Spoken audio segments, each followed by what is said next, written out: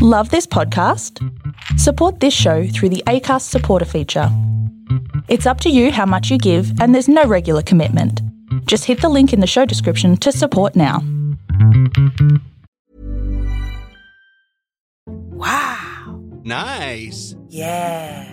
What you're hearing are the sounds of people everywhere putting on Bombas socks, underwear, and T-shirts made from absurdly soft materials that feel like plush clouds. Yeah, that plush. And the best part? For every item you purchase, Bombas donates another to someone facing homelessness. Bombas. Big comfort for everyone. Go to bombas.com/ACAST and use code ACAST for 20% off your first purchase. That's bombas.com/ACAST. Code ACAST. The story of Richmond's AFL success in recent years tends to numb the pain of almost 4 decades of anger and frustration for the Tigers and their giant army of supporters. But prior to 2017, even the most faithful might have wondered if that premiership drought would ever end. One of the leaders behind the strategy that ultimately took Richmond to elusive premiership glory, and in doing so cemented the club as a powerhouse on and off the field, was CEO Brendon Gale.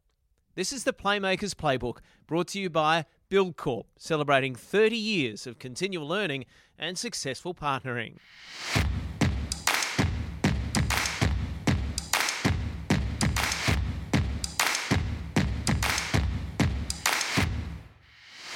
Hello, I'm Nick McArdle, host of the Playmakers Playbook. If you want to be a better leader in business, sport, or the everyday, or if you simply love a good story, this podcast is for you. Brendon Gale played 244 games over an 11-year career. In retirement, he had a taste of corporate life before heading up the AFL Players Association and eventually returning to Richmond, where he's been the boss since 2009. Regarded as one of the brightest minds in the game, you're about to hear how his vision, courage and belief helped usher in a new era for the Tigers, and with membership topping 100,000 and one of the most impressive business models in the game, perhaps the story has only just begun. The Tigers are going to win the premiership in 2017. The Tigers have got home for the first time in 37 years.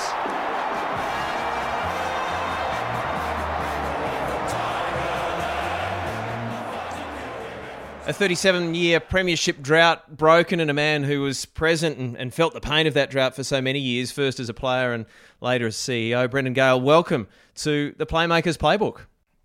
Good to be with you, Nick. September 30, 2017. I reckon that's probably a day that you'd be happy to relive over and over and over again. Oh, it was a magical day, and I made the mistake of not long after describing it as perhaps the best day of my life, much to the chagrin of my wife, who and my children. But I think what I meant was that, of course, those milestones are really important and personal memories, but to actually share it with everyone, to share it with your kids and to share it with your wife and family, made it, and all those who'd been on the journey with you was very special. Look, it was a huge drought. We'd been a 3 final series in a row and got bumped out pretty early each time. And 16 was the year we went backwards. So to respond in that way, but still under great pressure, was just a huge, relief first up. It was an incredible moment, a very emotional one. And as I said, you had felt, a large part of that premiership drought. 244 games for the club between 1990 and 2001. Then you went off and you did your own thing at the Players Association as CEO, and then back at the club. I think you'd been back for 9 years in 2017. That must have almost had like a spiritual effect on you. You were part of the club who'd had so much frustration and sadness over that period. Yeah, look, I never expected to be back at the club. Certainly it's not a role I ever coveted. When I did retire back in 2001, I went away and worked at the law for a few years in commercial law, and then went to the Players Association.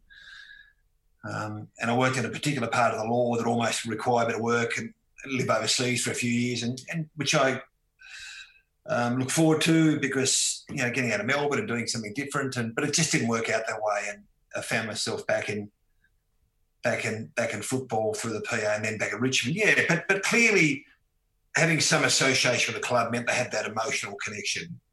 And that was a motivation for me coming back. But also there was a real sort of intellectual challenge of, I had my experiences and perspective of my time in the club, but also had my views about what I thought it took to run a club successfully.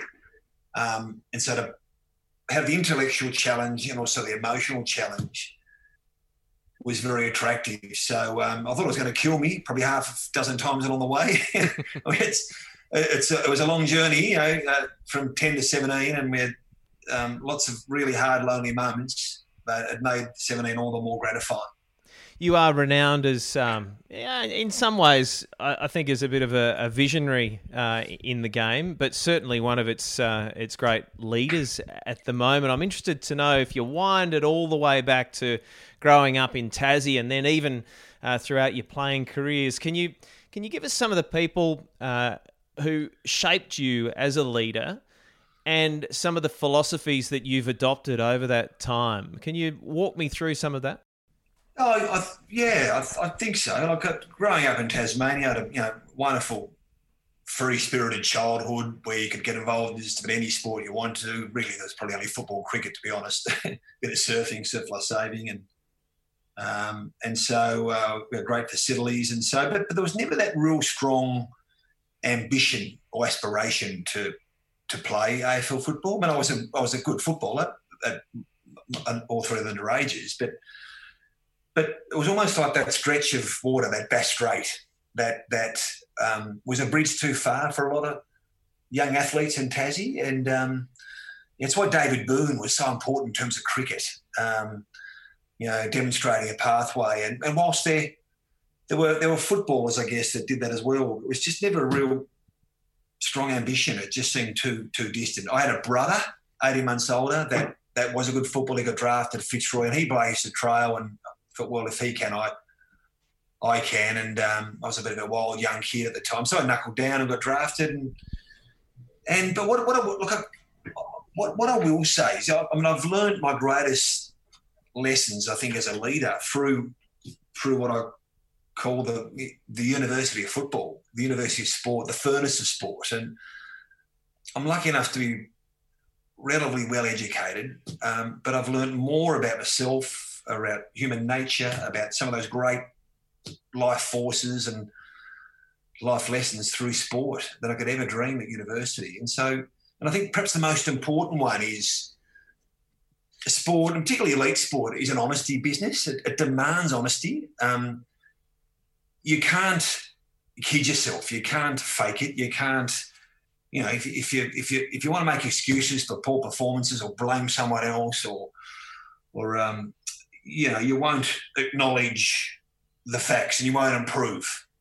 So you get tossed out. So it demands honesty. And I think that what that is form self-awareness. And I think self-awareness is a non-negotiable attribute of leadership.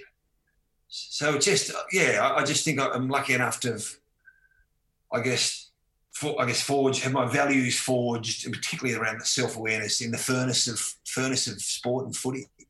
I imagine maybe in a family environment too. I think your dad was an All-Australian, from what I understand. Your grandfather played a handful of games for Richmond as well back in 1924. Did you have some of that rubbing off even during your childhood?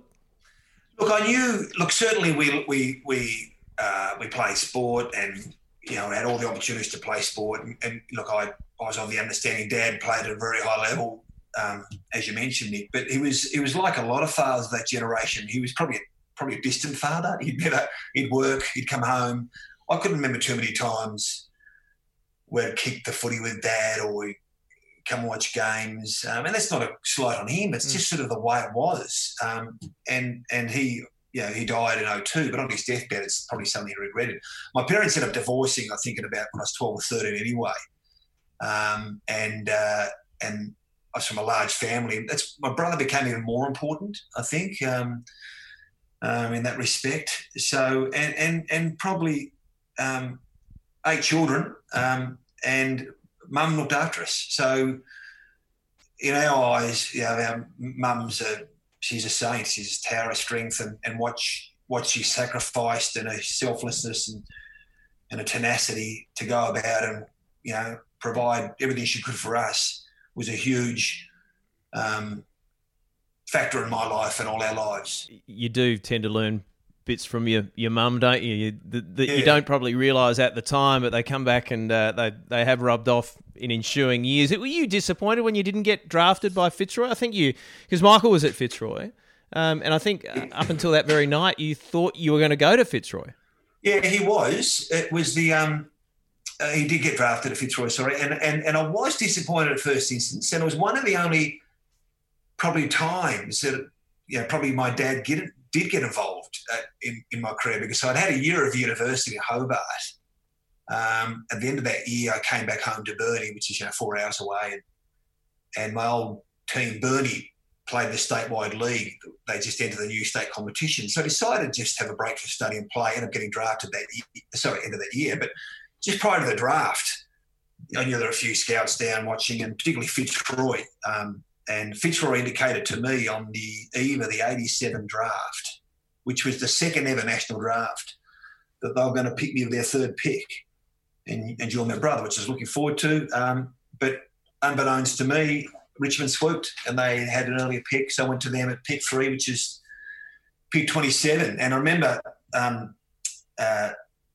my father, I dropped the lip a little bit because I was looking forward to, come and join my brother. And he said to me a couple of things. He said, firstly, you're not good enough to be dropping your lip, so just be grateful you got drafted to start with. And, you might be good enough, but just be grateful and get on with it. And the second thing is, he said, don't tell your brother this, but he said, if you are good enough, and that's a big if, there's every chance, you're going to go to a club that has the chance to play in big games, the grand finals, MCG, and there'll probably some question marks over Fitzroy's viability even at that stage.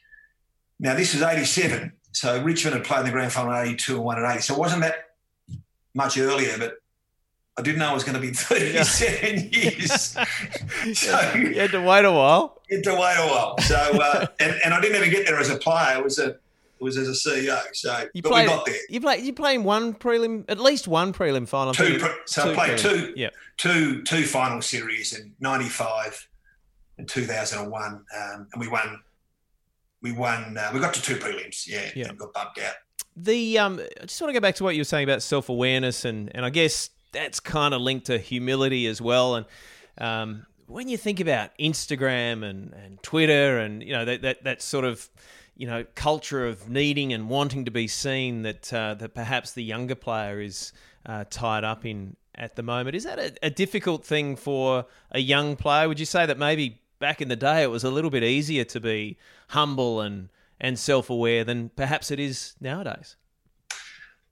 Look, it is certainly a different generation, and these are very different times. And I remember, I must have been 21 or 22. So I played a couple of years, but still relatively immature. But those are the days when football writers were football writers. They wrote about the game, and they didn't just slam individuals as much. But I remember Patrick Smith wrote an article, who was the chief football writer for The Age at the time. I think he said something like, if Richmond have got any chance of beating Hawthorn next week, they want to hope Brendon Gale gets lost in the car park before the game. That'll take you back. That'll bring you back down to earth. Well, it took me about 2 weeks to get over that. I swear to God. Now it's one of the funniest things. But that didn't happen much. Now it happens all the time. I mean, the game is subject to that much scrutiny. The football writing, the programming, the social media, and I do worry. And we try and caution our players, and the fact, they do grow up faster, the kids these days, I think, but they still have thin skins. And but at the same time, we also, there's been a real breakthrough in the way, I guess, to develop players and develop leadership, is we do encourage them to be who they want to be, rather than come and fitting into some sort of prototype athlete player and just fit in. And sometimes encouraging them to be who they are requires them to fully express themselves as well. So there's a balance, like all things. Take it back to your playing days. Who were some of the really great leaders you played with, whether it be captains or, it doesn't have to be captains within the team. And what made them such great leaders? What was the hallmark of a great leader? Well, I was a very sort of old-fashioned player in that I always wanted to play for the coach. And I accepted what the coach said at face value, and I'd just go out and I want to play for the coach. And I think that was probably the fact that, my father left when I was probably 12. I'd look for that father figure a little bit. So it wasn't too hard for me to find leadership and inspiration in all my coaches to start with. And I was lucky enough to have, I remember Kevin Bartlett. Now, Kevin Bartlett was the coach at probably the club's lowest point in its history when it had to beg for money and was borderline sold, but he was incredibly positive and supportive of his players, always find a positive to encourage. And I understand that came from Tommy Hafey. Tommy was a very positive. Alan Jeans was just an incredible figure. Powers of oratory. John Northey would never appraise a team in terms of individual performances. It was always about the team, always about commitment to the team. And Jeff Geeshan came along, and Danny Frawley was like a big brother. So the coaches always say Robbie Walls, very just absolutely brutally honest, never sugarcoat things, just give it to you straight, which is all you wanted as well. So clear communications. But in terms of some of the players, I mean, we probably didn't have the success that we would have wanted. And it's a shame because some of the players I played with are really, really good players, but didn't get the box office exposure and attraction. And Matthew Richardson's passion to win and competitiveness, and guys like Duncan Kellaway's courage. I mean, not many people would even know who Duncan Kellaway is, but if he's not, the top half a dozen bravest players to ever play the game, not many people would know that, but we saw that week in, week out. Not hard to find examples to inspire you. Sometimes that high profile, a player can have equal ability in an underperforming team as in a successful team, and it'll always be the guys in the successful team that get that high profile. Yeah, indeed. And sometimes, Francis Burke, some of the Richmond old past players are always very supportive and always around the club, but Francis is one of the most exalted players of all time. Well, certainly at our club, 5 flags. But he said sometimes it's just timing. And there's guys here that would be the equal of any players I played with, but they just didn't get the opportunity. And it is what it is.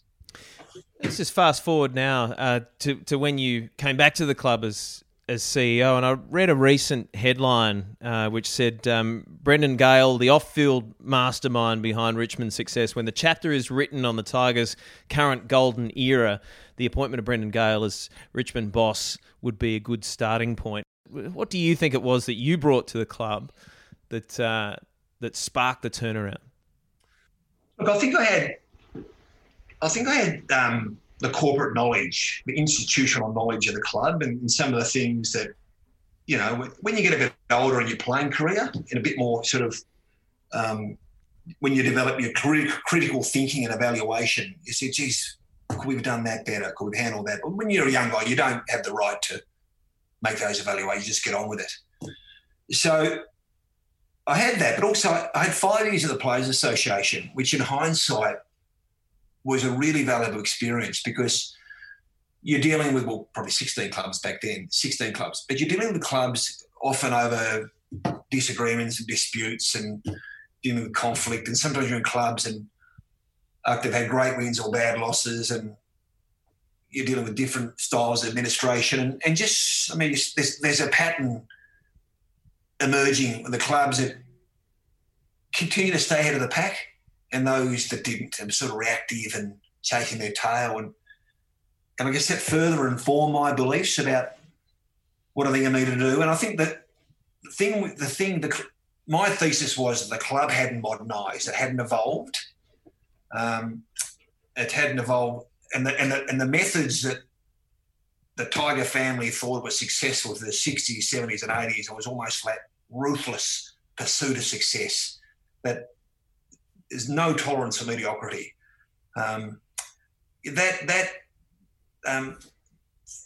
Things had evolved and it required new management and new leadership. And that was, you need focus, you need alignment, and you need everyone to be on the same page, and you need rational decision-making by consensus.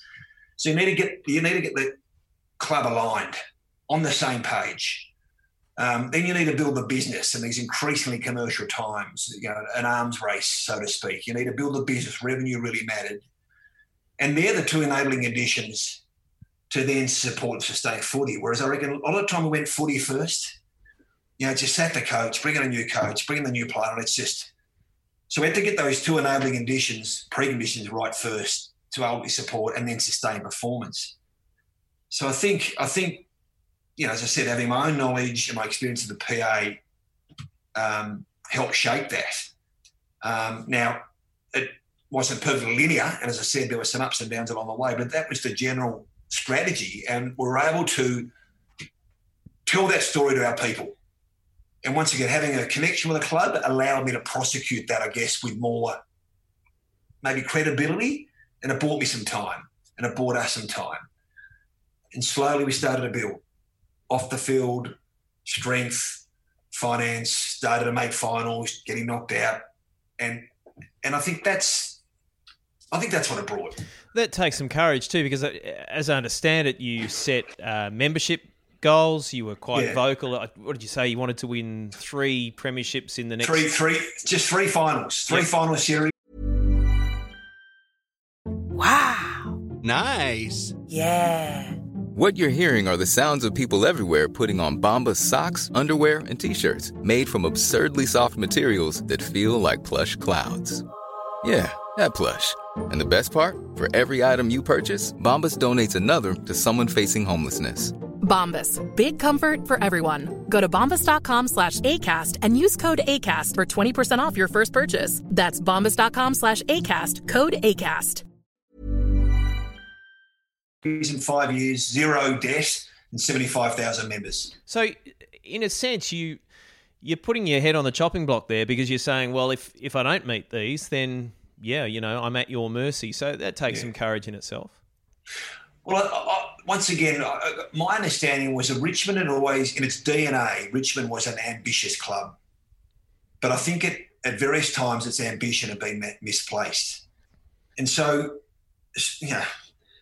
making 3 final series in those first 5 years to start with, that was ambitious back then. Yeah. And that's where we're coming from. And so I guess I wanted to demonstrate to our people, our constituents, look, we're going to set ambitious goals. We're going to re-energise this club and create some ambitious goals. But rather than ambition and goals based on hype, here's the roadmap. And you'll see it's been carefully thought through, and these are the metrics, and these are the signposts.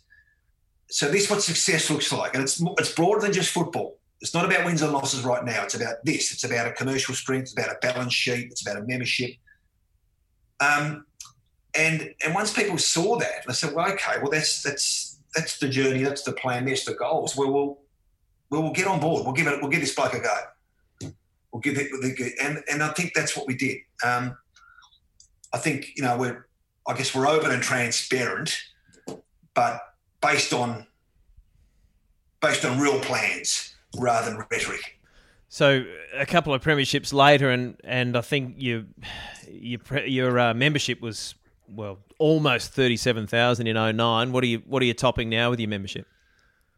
Well, pre-COVID we were 97,000. So we've cracked 100,000 in 18 and 19, and we would have expected to go past 110 this year. Yep. So that's a fair measure of success. Yeah, it's a fair measure, and premierships do help, but we're breaking membership records, importantly, before the premierships came. Yeah. It was at the back of telling the story, taking our people with us.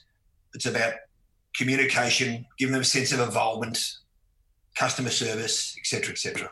So you were in charge when Damien Hardwick was appointed, but it was really that 2016 you felt that you really had to dig in. There was a moment for the club. Do we keep changing coaches, or do you work out that you've got a good bloke in there, you just need to change a bit of structure around?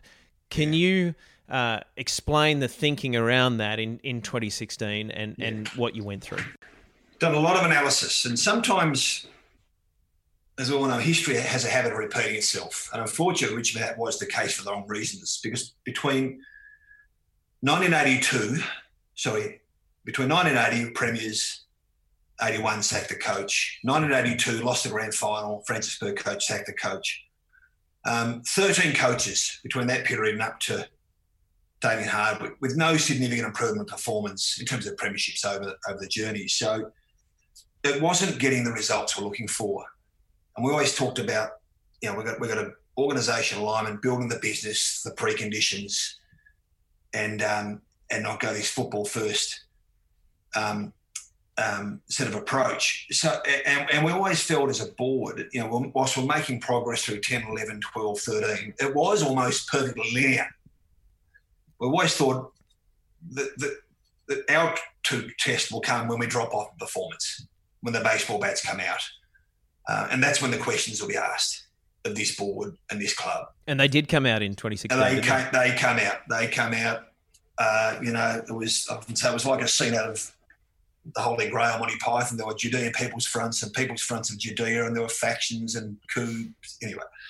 And it was really, and of course the media get a taste of that, and away they go. It's a great Richmond story. Richmond's bitterly disappointing AFL season on the field is threatening to tear the club apart off it. They've finally done it. They've finally broken my heart. I've seen and followed this side for 30 years and had some pretty tough times in those 30 years, but this is it. I am just so damned angry, it's not funny. I have just taken my membership cards from my 3 sons and myself, and I've just put them in the microwave. The importance of strong boards and strong leadership and strong governance really came through, because, Peggy and a board, despite all the pressure, was like, okay, is he a good coach?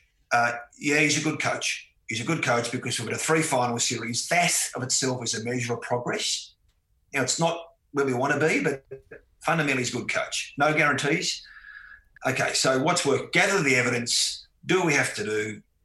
Let's make decisions based on fact, on data. Let's not be reactionary. Let's not be populist. Let's ignore the noise and let's just get on with it. And that gave me and my team, my administration, I guess, the strength and the confidence to just go about our job and make the changes we need to get rid of a fairly robust review. But it was a review for football. It was a review we did together. We made some changes, but I think coming out the other side, it really strengthened that sort of bond of trust, and then the rest is history. Exactly. Well, 2 premierships in 3 years since.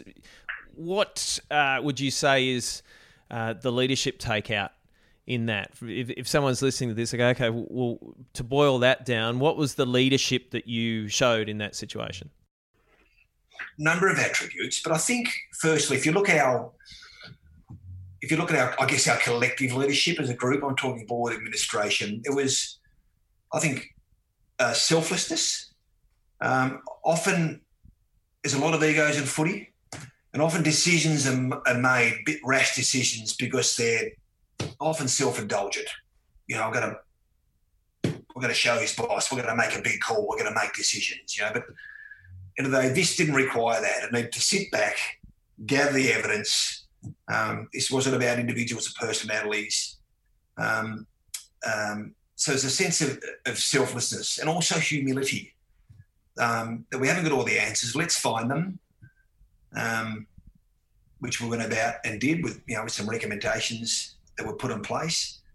I think in the context of AFL football, which is a highly publicly scrutinised sport, I think just having grit as well. And there wouldn't be too many days go by when someone tells you, you're no good at your job, or I could do it better, or this or that. And that's just the nature of our game. That's what ultimately sustains our game. Yeah. The extent of our fans' passions. But it can wear you down unless you have a strong sense of who you are. Which is another attribute in what you're trying to do, and strong belief in your plan. So, yeah, I think probably just selflessness, making decisions for the greater good, not through self-indulgence. I think humility, self-awareness, grit, resilience. And I think the thing that probably tied all that together is, and the thing that probably defines our club, is we've got a really strong sense of shared leadership. It isn't about Peggy. This isn't about me. It's all of us. It's all the key leaders have a shared understanding of what it takes to lead and how to lead. Yeah, it gets back to, and most of the people I've spoken to on this podcast have talked about values, but having the values that you live, not just having them, written on a wall somewhere in a change room or a weights room. You actually got to, walk the walk. Let's talk about how the game looks out of the back of what we're going through at the moment, and obviously, it's going to be a strange season when you guys do kick off, and the fixtures were announced this week. But at the moment, there's a $13 million salary cap. I think the average player salary is $363,000. What does that look like going forward? What's a sustainable figure in the future? Because surely it can't remain at those levels, can it? I think the short answer is, Nick, right now we don't know, but there is going to have to be a significant reset. Well, there is underway at the moment, and I think what the environment looks like in terms of revenue is just unclear. It's unclear. Clearly we don't have crowds this year. It's possible there may not be crowds next year, unless a vaccine is found. And even if crowds are permitted, maybe human behaviour might change. Maybe people are less willing to go to big crowds and big games, and maybe that impact the size of the crowds anyway. The AFL had to secure a debt facility of $600 million to provide urgent liquidity into clubs. They'll draw down a fair chunk of that. That's going to be repaid next as a debt burden, which means dividends are reduced. So there's so much uncertainty about revenue. But what the AFL can control, they can leverage down and control cost. And so that's what has to happen. Clearly the players have had to sort of take on board salary cuts at this stage. Our football departments, they've had a soft cap on football department expenditure. It's been cut significantly and will be cut again next year. So what's that? That's like $1 million. That's million 9 less. Yeah. That's 9.7. Let's call it 10 million now. So that was cut by $1 million in about a week. And the suggestions are we might have to find another 2 or 3, 4 million. That could be reduced 40% inside 12 months. Wow. And so when you think about expenditure, most of that's headcount, most of that's people. And so I've never been in an environment, certainly in my professional life, where so much is unknown. But there will be a reset of the football economy. I just can't go into specifics, I guess, at this stage. So you take a step back, and this is more a philosophical question, I guess, but did you almost need to have that? Was it kind of getting a bit much? Was there almost too much money in the game? No, look, I don't think so. I think that, pre-COVID, but for this unprecedented global pandemic, arguably, you could say the game has never been in better shape. Record ratings at a time when free-to-air TV's in decline, record digital audiences growing exponentially, record attendances, record membership. We're a club that turns over $90 million, So from our perspective, the game couldn't be better. We were managing ourselves prudently and sustainably. But having said that, there are some clubs that are really struggling at the margins and really do benefit from significant financial support of the AFL. And so this is probably highlighted the gulf. Now, is that sustainable long term? I don't know. On probably pure financial terms, it probably isn't. But those clubs, some of those challenging clubs themselves, are worth a lot to the competition because the history and the rivalry and the fixture, except so there's swings and trade-offs and roundabouts, and we sort of accept that as a competition. Whether we continue to do so, I don't know. It's above my pay grade, Nick. And coincidentally, and I guess it's perhaps more than coincidence, you might even like to say that it's good management. Back in February, you kind of went down this track, didn't you? You modelled what the game might look like, or what your club might look like if there was a sudden crash in finances, or attendance, membership, perhaps. You really drilled down into that. Yeah, we did. We've got a regular board consultant who comes in and just gets the board out of that traditional sort of governance thinking into more futuristic planning, strategic planning, sort of game planning, war gaming, etc. So yeah, he said, look, it was our first board meeting this year, which was in February, and clearly off the back of a premiership, and the business is in pretty good health. But he said, let's just park that. It's probably fair to say the way the economy's looking, the next 10 years is going to be a recession, if not a depression. I mean, history suggests that probably will be the case. And just as a hypothetical exercise, let's just assume our revenues will drop by 20% across the board. How will that impact our business? How will that impact our club? How will we continue to fund our programs, our VFL, our AFL women's, et cetera, and importantly, what are the things that we want to preserve, and how we're going to come out of it? And yeah, not for one moment did we ever expect in almost a month's time the world will be shut down. So yes, I mean, nothing came of it. There was no specific initiative we put in place to protect ourselves all too soon. But what we did do was about 7 years ago, we took real deliberate steps to diversify our business, because we most of our revenues are solely dependent on the fortunes of our footy team. And with Richmond, a club like ours, with what we call an MCG economy, it very much is a boom bust. When things are going well, you're filling the stadium, reserve seats, premium prices, etc. When things aren't going so, it's tough. So we established a business called Lion Leisure, which manages health and aquatic facilities on behalf of local government, and another Richmond Institute, which is an education with Swinburne. And those initiatives have been fruitful. They've allowed us to withstand, to a certain extent, the current pandemic, and we will still lose a lot of skin, but yeah, the current environment has probably vindicated that decision, which was made probably 7 or 8 years ago. Yeah, and I guess a bit of success, although as you say it was 7 or 8 years ago, but does a bit of success give you a bit of time as a leader to look a bit longer term, and so that you haven't got your face up against the day-to-day? Do you actually get time to sit back and what is the long-term vision, and is that opportunity important for leadership? No, definitely it is. I mean, you've got to think there's the now game, and very much now we are in the now game, and we're trying to it's sort of hand-to-hand combat, getting our club through this and out the other side. But yeah, look, there is the long game, and there is how you want to position your club, and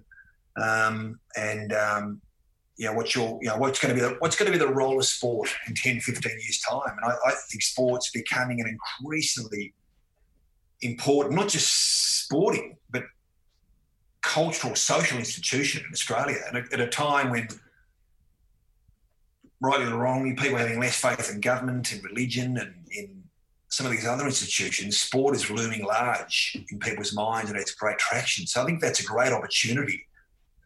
So we think about what that looks like and the responsibilities, but it starts with recognising, before you start reinventing wheels, what are the things that you do well as a club now, and that you want to ring fence, protect, and almost codify.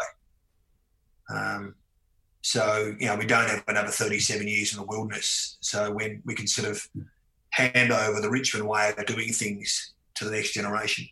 Yeah, I guess that principle is applicable to business as well when you're trying to build a successful business. So if you're sitting there and thinking about what things look like in 8 or 10 or 15 years' time, I do have to ask, there's a thought that you may well be the boss of the AFL in 8 or 10 or 15 years' time. Is that on your agenda? It's been talked about. It has been talked about, Nick. It's always speculation, and you might ask, why would you want to be at the moment? You look at Paul Gill, who I think is doing an outstanding job. But no, I think one of the great things about sport, and one of the great things it teaches you for life, is it teaches you to stay in the moment. And this is not a cliche, but it's just it's ball by ball, it's play by play, it's quarter by quarter. You just can't get too far ahead of yourself. I love what I do. I love the fact I've got a business to run, but ultimately I've got a contest every week, and you can put your club to the test every week, and when you're lucky enough to win a premiership, it's intoxicating. I'm very focused. We've got a lot of catching up to do still, and with the Carltons and the Essendons who sit on 16 premierships. So that really motivates me. It's a very purposeful job, being at a club. And if I do that well, what will be, will be. But that's off my radar for the time being. I do get that. I just can't help but think that it'd be a pretty good apprenticeship CEO who's reinvented a club, won, well, at least 2, and who knows by that stage. And you've also spent that time as boss of the Players Association. It's hard to think of a better apprenticeship to head up the AFL. Yeah, but I will say, Nick, it's I'm fortunate enough to have a wonderful team of people, and who make me perhaps look better than what I really am. And so you can never take that for granted as well. Good stuff, Brendon. I was really looking forward to having a chat today, and I've enjoyed it thoroughly. Thanks for joining us on the Playmakers Playbook. Pleasure, Nick. My pleasure. All the best. Brendon Gale on this week's Playmakers Playbook, and it will be Richmond getting the stalled AFL season back underway in a blockbuster against Collingwood on Thursday, June 11. The Tigers' hunt for a third premiership in 4 years continues. The Playmakers Playbook is brought to you by Buildcorp, where great teams are built on shared values. It's available wherever you get your favourite podcasts, including iTunes, Spotify, Google Podcasts and Deezer. Make sure you subscribe so you'll never miss an episode. And as always, if you like what you've heard today, give us a rating on iTunes or simply tell a friend. I look forward to your company next week on the Playmakers Playbook.